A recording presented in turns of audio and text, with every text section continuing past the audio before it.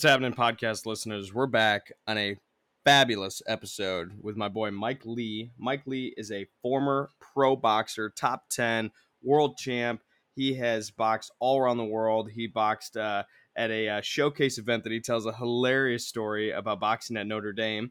But one of the cool things that I love about Mike is that he is not afraid to talk about getting knocked down, and he's not afraid to relate that to what that's like in the world of entrepreneurship, which post-boxing has led him into being the co-founder of MySoulCBD. If you're a CBD fan, I promise you've heard of his company, MySoulCBD. Fabulous business, doing amazing things, changing lives, and Mike is just a fantastic guy. So, Mike, I just want to say thank you for the man that you are. Thank you for the influence and the leading that you're doing, and keep changing the world. Thank you, sir. Mike, thanks for being a guest on the show. I'm excited. Thanks for having me. For once in my life, I'm recording in a warm weather climate. Sounds like you too? Yeah, I'm in beautiful San Diego, man. I'm born and raised Chicago, so I'm Midwest like you, and I just had to get the hell out of the cold. Chicago right now, I think, is like hitting record low temperatures, and so I'm sure you're very happy about that early stage investment on that. I mean, years of shoveling snow and scraping ice off your windshield, it took a toll on me. So actually, I think from 21 on, I was in Texas, then California. And yeah, I mean, I love Chicago, love the Midwest, but yeah, I had to get to warmer weather for sure. Love that. So I'm excited. You've got a very dope company that I'm excited to hear more about, but I also know you have quite the sports background as well. But without further ado, you mind just giving your life background, a little bit of life story? I'd love to hear it, and we can go from there. Yeah. So like I said, I was born and raised in Chicago and, was always an athlete my entire life. So, that's kind of just what I had identified as, and, where I got purpose and meaning in my life. And boxing was really the sport that took off for me. I was just absolutely obsessed. I was 8 years old when I was first brought into a gym. And I'll never forget, I got my ass kicked the first time I ever fought. Now they call this child abuse, but at the time my dad threw me in a ring at 8 years old, had never boxed before, and next thing you know, I'm boxing a 10-year-old kid who had boxed. And I remember going 3 rounds with him and got my ass kicked, but absolutely I loved it. I loved the competition, and I had this chip on my shoulder ever since then that I wanted to get better. And so, my journey from there just kind of took off, and I started getting better and better. And as a teenager and in college, I started winning tournaments. I won the Golden Gloves in my class. And next thing you know, I got a call from Top Rank, and Top Rank ended up signing me. And to me, that was like getting a call from the New York Yankees. I mean, Top Rank is one of the best promotional companies in the world. They'd signed Floyd Mayweather, Manny Pacquiao, Oscar De La Hoya. So I had this choice where, at the time it was go into, the job world or pursue my passion, which was to become a world champion. And so I knew no matter what that I wanted to go to bed at night knowing that I went for it. I mean, I've always lived by that. I've done some stupid, scary shit in my life, but I've also done some things that have paid off. And I've always never let the pain of regret kind of, get in my way. So I ended up signing with Top Rank, turning pro, even though a lot of friends and family kind of even warned me against it. I mean, I had people in my life that knew I was, very skilled and had this dream, but also knew that boxing is a dangerous sport. I mean, you don't play boxing. You play basketball, you play football, but you don't play boxing. It's a sport where, in 2019 alone, 3 fighters died from injuries sustained in the ring. So I knew that going into it, but it was a dream of mine. So I had an incredible career. I ended up getting to a record of 21-0 and then fighting for a world title, my last fight, and getting my first loss, but fighting for a huge world title at the MGM Grand in Las Vegas. I'm just blessed, man. I had a phenomenal career, but a lot of ups and downs in between. I had almost 2 years off where I was diagnosed with an autoimmune disease and in and out of hospitals, and thought my career was in jeopardy and my life was almost in jeopardy. So I definitely have gotten knocked down both, in and out of the ring, but it's taught me so many lessons, not only in sports, but entrepreneurship. And I retired about a year ago, and Now I'm growing a business and just honestly grateful not to be getting punched in the face every day, but so grateful that I got to, work and bust my ass and achieve something and go for something that, most people didn't. I'm grateful that I got to fight in Madison Square Garden and Cowboy Stadium and fight on ESPN and HBO and got to get my ass knocked down in front of a million people on TV, and also fights where I jumped on the ropes after a knockout in front of, thousands of people in the arena. So had a lot of failure and a lot of wins, and wouldn't have it any other way. So 8-year-old Mike Lee, whose dad threw him into the ring, were you like, was punching a kid back, or getting smacked in the face and punching, was that natural to you? Is that unnatural? Was it just so foreign that you just went for it? What was like the early like first couple fights, even before that? Like, were you trying to be a fighter? Were you interested in that? What was that like? Not really. I mean, I was always really scrappy, and Real quick, was your dad a fighter? Was that where that came from? no, my dad actually played minor league baseball, Oh, and cool. but my dad and my family, my mom and dad grew up inner city Chicago, really tough upbringing. My dad is one of my heroes. He, is a guy who really pulled himself up out of a really tough neighborhood and gave us a life that he never had. So he was always really scrappy. So he was a fighter outside the ring, so to speak, the way he kind of is and grew up, but yeah, for me, my nature wasn't fighting. And even to this day, I don't like conflict. I love competition, point blank. So for me, the boxing, when I first got my ass kicked at 8 years old, that was more of me having a chip on my shoulder. And even my entire career, as an athlete, you always have people chirping online or journalists saying you're not good enough, you'll never be this, you'll never be that. I use that as fuel, and I loved the competition. So I didn't enjoy fighting, so to speak. I just loved the art of boxing and competition and getting better and better. Was in the fighting world with MMA as popular as it is, was boxing always your go-to path? I know you mentioned you grew up playing other sports as well too. I mean, when Yeah. you thought about competition, when you thought about your just that chip on your shoulder, was it always pointed towards boxing to start, or is it just you were that way in general? Yeah, I think I was very good at baseball as well. I think with any sport, some of it is innate and some of it is like learned and how hard you're going to work. And for me, boxing was the only sport I played that, yes, I felt like I did have some God-given physical talent, but I also outworked everybody when I was younger. I was obsessed with training. And other sports, I didn't enjoy practice and training. So that's kind of how I knew I could possibly become a world ranked fighter and fight at that level, is because, you start to realize that passion exceeds everything, man. Like, especially once I got to the top 10 in the world, I started to realize, these guys are monsters, man. Everybody is fast, strong, smart, talented, but what separates you is the mindset, man, is how you perform when the lights are on, the cameras are on, and how passionate you were. So for me at a young age, I was just obsessed with it. I would just outwork all the other kids. For a professional boxer, for somebody who's never gotten punched in the face, what's that? Give a little audience. Explain that to somebody. I mean, in your world, when you get punched in the face, obviously as a pro and getting paid to box, you're punching back, right? But for somebody who's never gone through that, what's that like?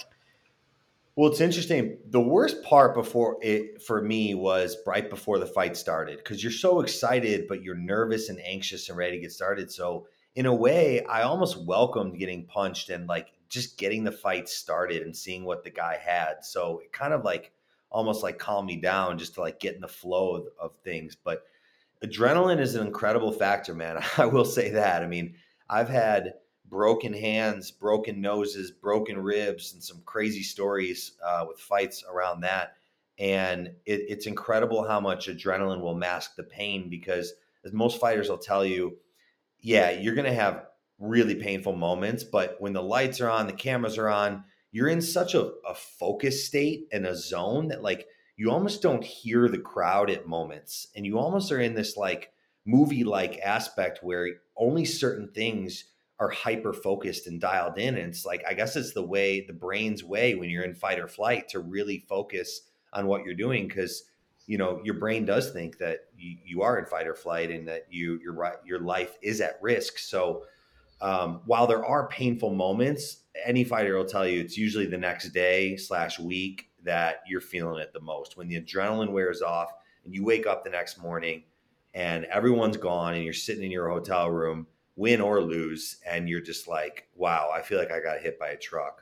I definitely, I have not been a boxer and have not been a pro boxer for any stretch of the imagination, but definitely post sporting events, there's no feeling like 2 hours afterwards. Definitely win or loss, you're hurting no matter what. Yeah.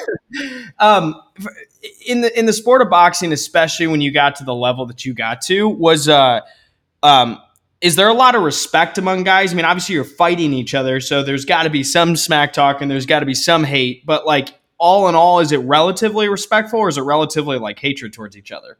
No, honestly, I think it's relatively respectful. I mean, most fighters will say like you respect anybody that hops in the ring. I mean, you just know at that level the dedication and sacrifice it takes to get there. So for me, like, yeah, you'd get in fights where, my last fight, for instance, like multi-city press tour, I don't like the guy, but I respect him, and I always said that. I mean, I'm not going to lie. I respect anybody who gets in that ring because of that reason. So it ends up becoming a tight knit community. But yeah, you get a lot of beef. You get a lot of real animosity. I mean, you're not only fighting each other and risking your lives, but you're also trying to feed your family and feed yourself. I mean, so it's like either he's going to eat or I'm going to eat today. And so, that definitely causes some resentment, but the respect is always there for me. Do you think guys who kind of keep their career going longer than they should, do you think most of that's related to just like that high and that flow state you were talking about in the middle of the ring? They're just can't find anything else in life that gives them that. I mean, what is it that you like? And maybe it's not just. I mean, it's probably any sport in general. But like the people that keep going a little bit longer than they should, do you really think it has to do with the fact that they just want that high again? 100%. And Yeah. you hit the nail on the head. I have a lot of buddies that are either fighters or trained with in the NFL, won Super Bowls, athletes in general. It's crazy because you have this industry and this passion that you have been doing since you were a little kid. And it's even, you get that high and that rush. It's the best drug you'll ever take or feel in your life, where I got to jump on the ropes in Madison Square Garden, and those 10 seconds was enough sacrifice for the years and years and months of work and blood, sweat, and tears, literally, that I would put in for those moments. I mean, same with the world title fight.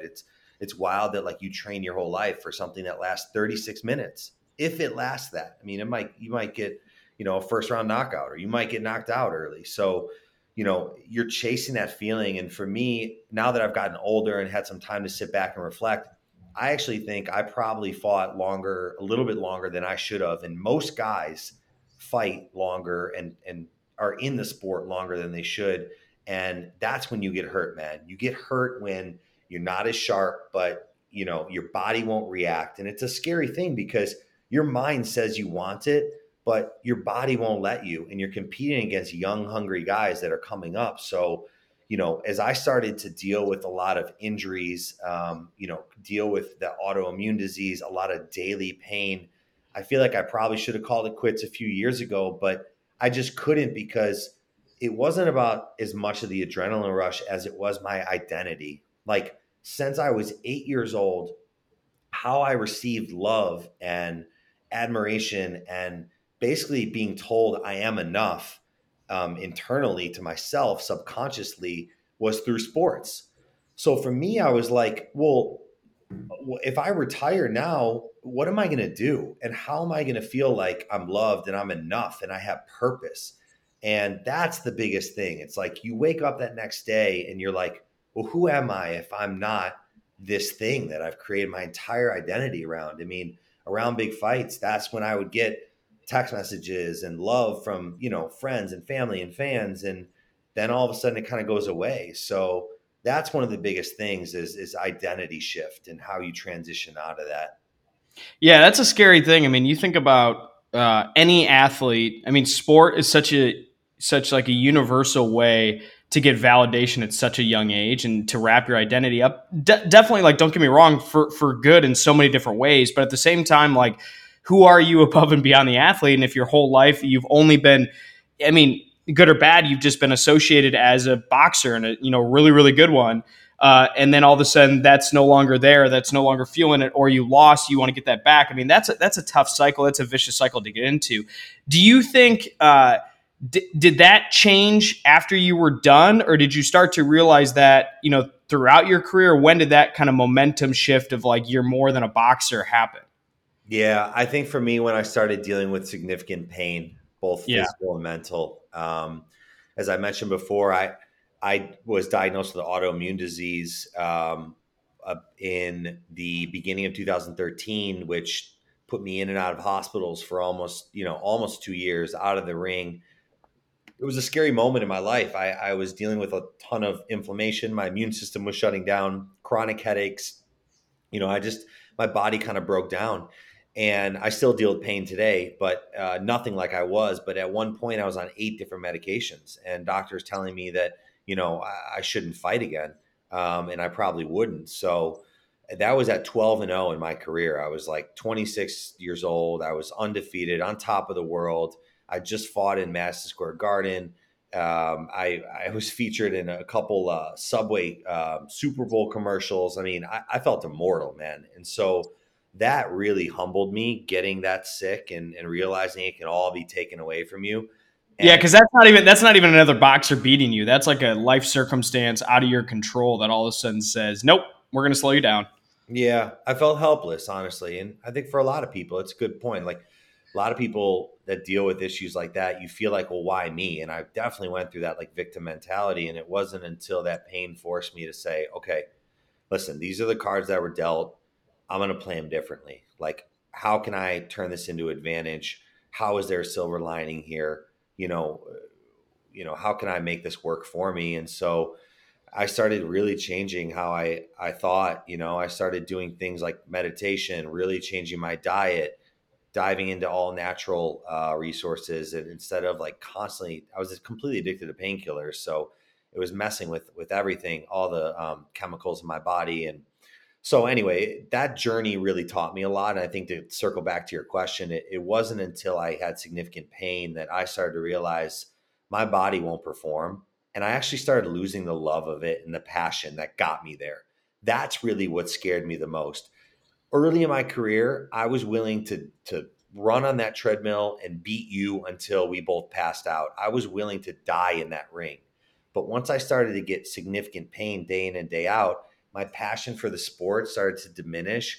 I started really kind of half-assing training, and it got scary because I knew I was competing against monsters and killers in that division, top 10 in the world. So that's when I kind of realized, okay, this needs to be my last few fights. Yeah. Last question about boxing, then we'll move on to hearing more about the business. But uh, do you have a favorite moment? And it doesn't have to be a win. It could be a loss. It can be 8-year-old you. It could be current you. But from your boxing career, do you have like that one moment that lives in your head? Yeah, I mean, God, I have a bunch, Yeah, but I was about to say it's impossible to pick one. I'm gonna ask the impossible question, but I have a few. I have a few that stick out to me, but one in particular was. I'll tell you a quick story. So my seventh pro fight, I went to Notre Dame. They're my alma mater in Indiana, and so myself and Top Rank put on the first ever professional boxing match at Notre Dame in its history. So I was the main event. It was kind of like the homecoming for me. So no pressure. We had thousands of people in attendance. The ring was in the middle of the not basketball. to mention like you're like, wait, are you in school at this time, or you graduated? No, I had already graduated. Okay, okay, cool, cool, cool. Right. I'd already graduated. I was probably about 2 years out. So still a lot of connections to the school, but yeah, Yeah, I was about to say you're literally performing in front of all your peers, like not just fans but peers. That's nuts. yeah, and they were all there too. And like it was a wild moment to be, 22, maybe 23 years old. And it was really cool.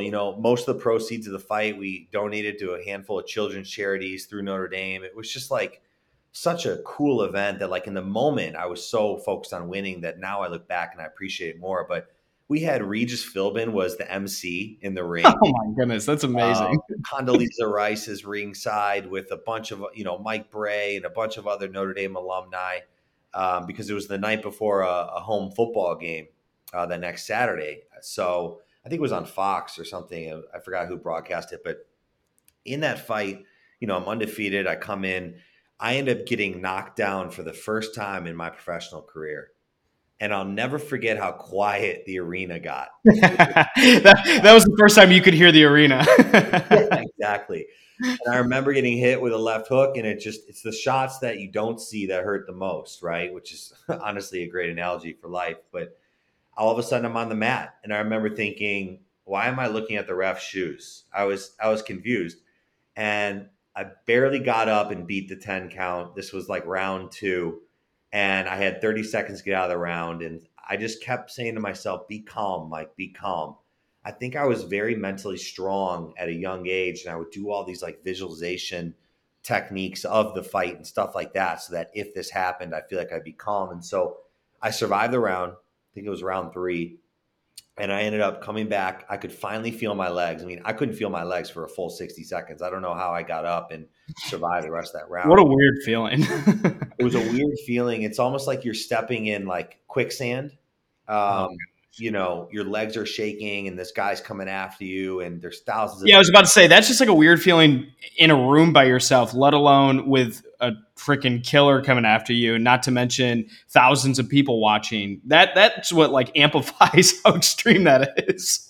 Yeah. I mean, and that right there is why this is one of my favorite fights, because I ended up um, breaking his ribs with a right hand to the body 2 rounds later, and I won the fight. Right. And what's important to me in that moment is, as you mentioned, how damn crazy it was. It honestly taught me how mentally tough and physically tough I was. I was so scared up until that point of what would happen when I got knocked down, just because I didn't know.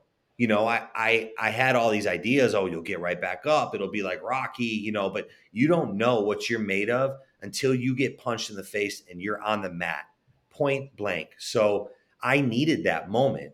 And it just happened to be in the biggest fight of my career at that point. And so I'm so grateful, because I look back now and realize that fight and getting knocked on my ass matured me so much, because the next 13 fights, I came in with so much confidence, because I was like, well, shit, I've been knocked down before. I'm going to get back up. So it was one of the coolest moments for me because of all those elements. And just because at a young age, I kind of learned, that if you're going to beat me, you better kill me type mentality. And it really taught me how mentally strong I was. And I'm grateful for that. Well, there's no better transition of a comment like "you don't know what you're made of" by getting knocked down and literally laying on the mat and having to get back up than the transition to being a business owner, which I there when you said that earlier, you mentioned something about that earlier on, and I was thinking, man, he definitely actually figuratively knows what it's like as well, owning a business. A quick word from our sponsors. Do you need someone to help you demystify the digital marketing experience? Our fantastic and wonderful partners at Symposia Labs offers a free strategy session to talk you through your marketing presence and plans. Symposia Lab has a team of coaches who can help you navigate how to find the people that you want to talk to, work with, do business with, sell products to, anything that you can imagine from a digital marketing perspective. From building a marketing team to building a website to building a brand, this team wants to partner with you to help you grow. Take a look at Symposia Lab, and Tim Haynes is their founder and CEO, and is just a phenomenal person. And I would highly recommend that you find him either on LinkedIn or symposialab.com. So I know a little bit about the business, but will you tell the audience a little bit about your company now? Yeah. So, because of all this pain, as I mentioned, I was searching for, Yeah, and even the adolescent story for sure. yeah, I was searching for natural alternatives, and I was, tired of the painkillers, and I was on anti-anxiety medication and just everything. And so I discovered CBD amongst many other things, but CBD was one of the big pieces of the puzzle, so to speak, that started helping me with anxiety and pain. And so I just started taking it, and then WADA, the World Anti-Doping Agency, approved it for use. And so at that point, I felt like I turned to my sister and I was like, man, this is really helping people. Let's help people. Let's turn this into a business. And so we started the business just bootstrap. I was in between fights, and it was actually, the timing was serendipitous because in between these two fights, I had broken my rib. I just fought for a junior world title and I broke my rib in the second round. I ended up winning the fight somehow. I spent the whole night in the hospital that night. But I had like 6 to 8 months off. And when you break a rib, there's really not much you can do. So it was kind of like the birth of this business. I was like, well, I love CBD. I want to help people get out of pain. It's my new passion. Let's see how this does. And so Angie, my sister, and I started it, and it just kind of took off, and it's been incredible. We're 2.5 years in now.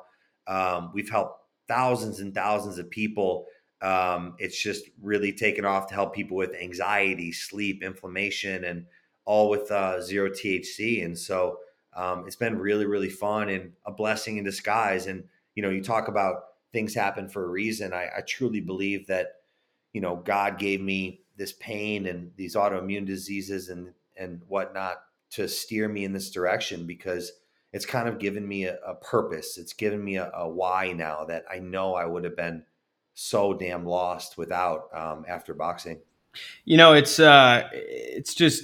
crazy to hear you say that, because there's not many people on the planet who can say something like diagnosed with a disease or the pain or injuries or anything like that, and can spin that into, I know exactly why that's happened in my life, because I can turn it into something good. And so number one, just want you to know I'm encouraged by that, because that's a unique mindset to take on the world, and that's awesome. And the fact that you're doing it with a company is even further just amazing. Specifically, like with CBD, were you taking this as like a number? I guess specifically to get to CBD products, were you taking this as like a pill format before you went to bed, during the day? What was like for somebody? Let's first take a boxer, and then let's bring back to like normal life people. Were you taking this as like basically a painkiller replacement at night to fall asleep, during the day? Give me the rundown on that. Yeah, for sure. Well, first of all, yeah, I appreciate that. That means a lot. One thing I will say too, for anybody listening, is when you're in pain and dealing with these issues, it's so difficult to see that it's going to be a gift. But I always say that pain is a gift. It is the ultimate catalyst for change that you have. So if you can see pain as a great catalyst for change that's much needed when maybe you were comfortable, or maybe it opens up doors that you never knew you had, that's the way to look at it. And I still deal with pain. I mean, I'm not saying I've mastered it or it's easy, but when you can kind of look at it as a gift, it really changes your perspective. So I encourage people to start doing that, because that ideology really helped change my life. But yeah, in terms of taking it, I started taking the tinctures, the droppers underneath the tongue, which actually is the way that it gets into the blood-brain barrier faster. You Okay. hold the whole tincture, put a whole full dropper is what I started with, 1,500 milligram bottle, which was about 50 milligrams per, underneath my tongue, and hold it there for like 30 seconds. And the first thing I started to notice was anxiety started decreasing incredibly. And I started taking it every single day. I eventually got off my anti-anxiety medication. And then I started taking, like pills, CBD pills that had other supplements in it. This was way before I started the company. Things that had like turmeric in it and CBD as well, because CBD has a ton of anti-inflammatory properties. So it started helping with all this pain that I was dealing with too. So those were two of the big things for me. And in terms of sleep, yeah, I mean, I take it at night, every single night too. And one thing I will say, I mean, the beauty of CBD is it's such low risk, high reward. There's no toxicity to it. So you can't overdose on CBD. The worst that happens is maybe, you get a stomach ache or you get really tired. But, you can't even say that about Advil or Tylenol. You can walk into CVS today and overdose on Tylenol and die. And we're Right. selling it over the counter like it's nothing. So for me, I want to start being a thought leader and start pushing this space of plant medicine in general to show that, the government needs to catch up to realize that, plants are helping people. And the fact that we're demonizing these type of plants when I know firsthand they've helped people and saved lives. When I talk about plants, I'm talking about cannabis, hemp, and mushrooms, for instance. That's kind of my next journey in life, is to help push this narrative forward. No, I love that, and I number one, I'm in your corner on that, and want to come alongside you on that journey.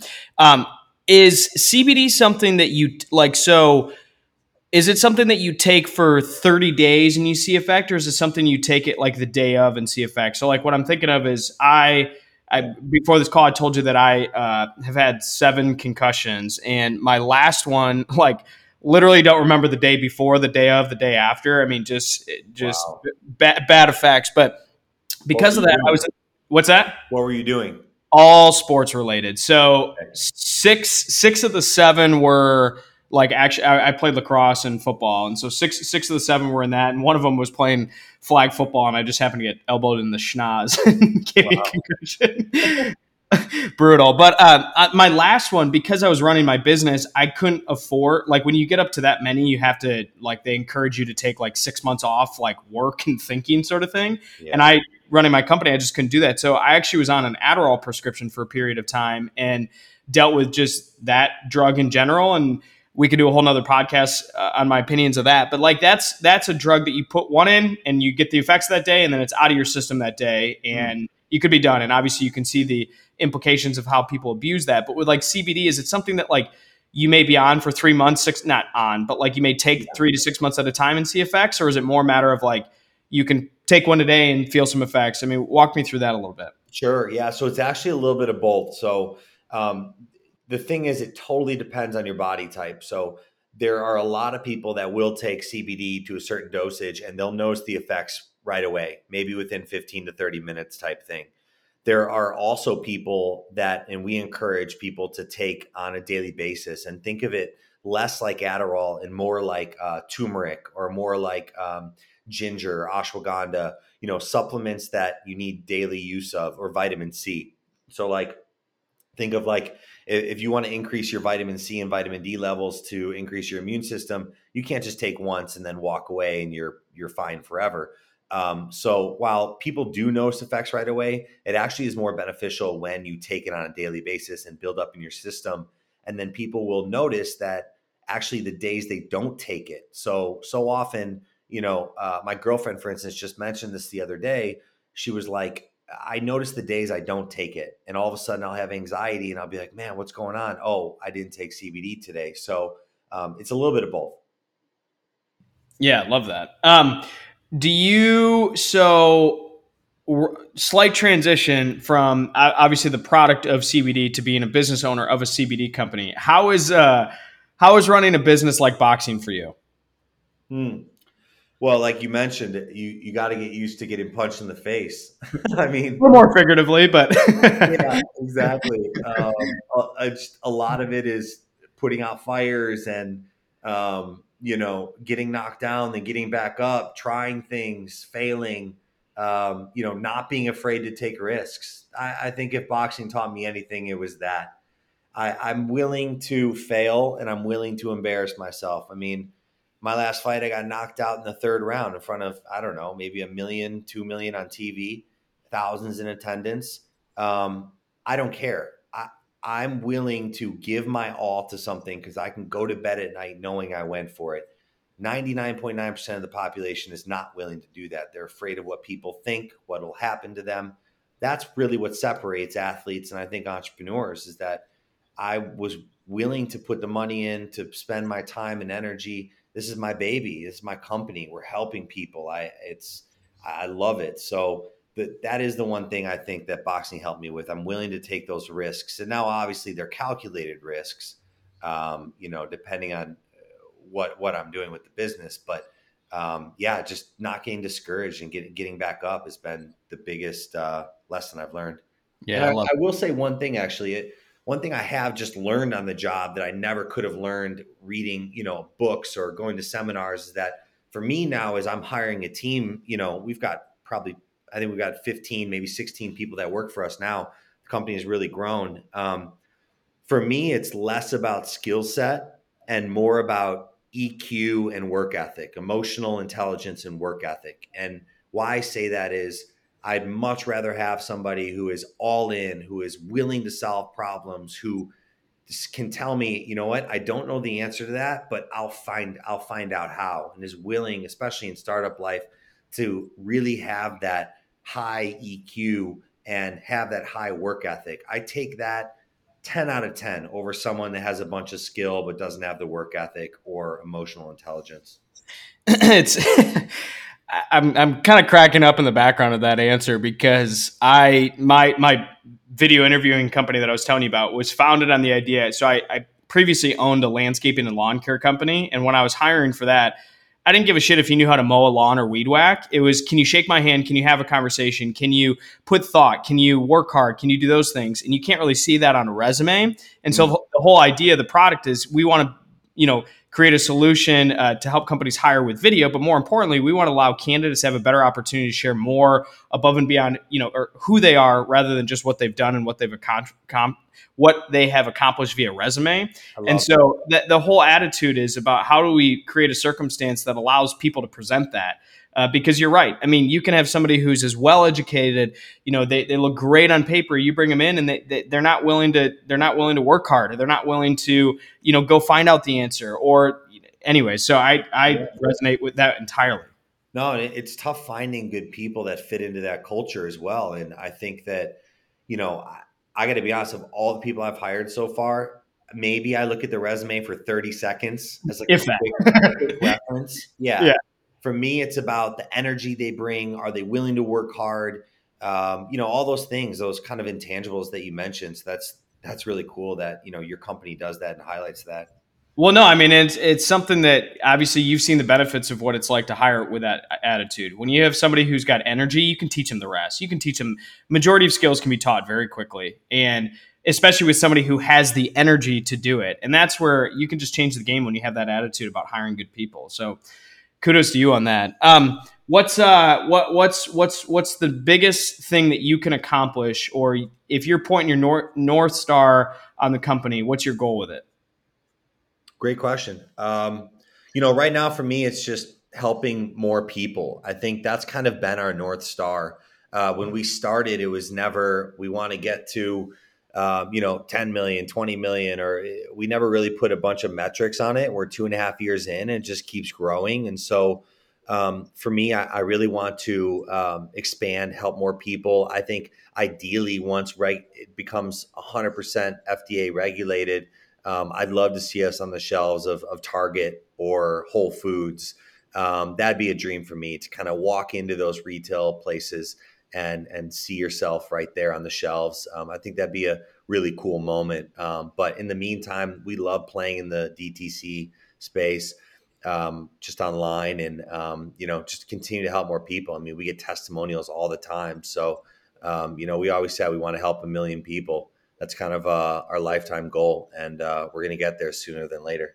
Absolutely, of course you are. What's your North Star in life? I think to keep growing.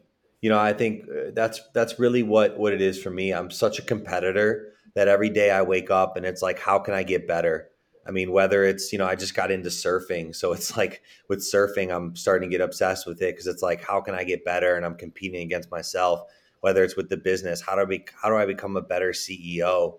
I think that that type of progress and bettering yourself every single day is really important. And that way you don't have comparison syndrome against other people. So Yeah, I yeah, love that. My favorite question on the planet, and two parts to this is part one is what gets you out of bed in the morning, and part two is ultimately if you meet somebody and you only get to spend 30 minutes with them on a podcast, for example, what's the impact you want to leave on their life? So number one, mm, what gets you out of bed in the morning? Number two, what if you got to choose the impact or the influence that you left on somebody's life, what would you want that to be? great questions.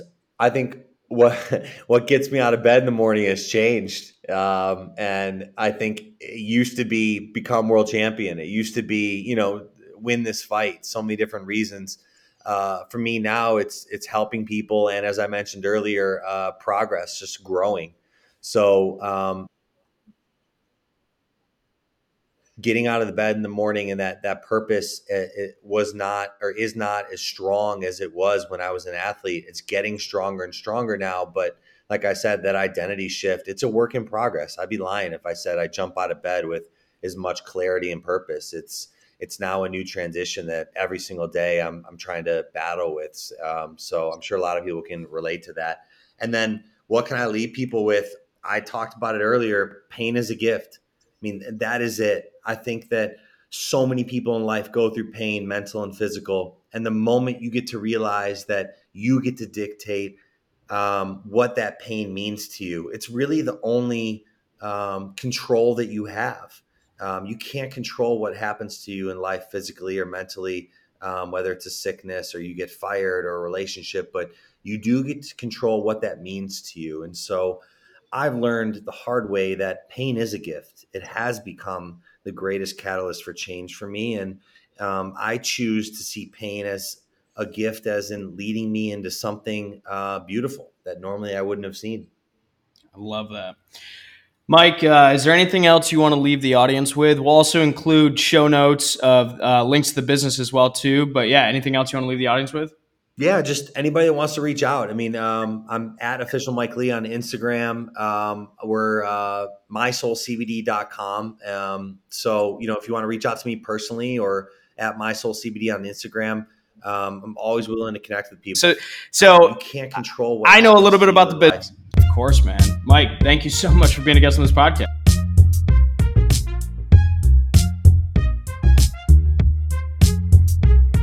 You just listened to an amazing episode on the Matt Baxter Show.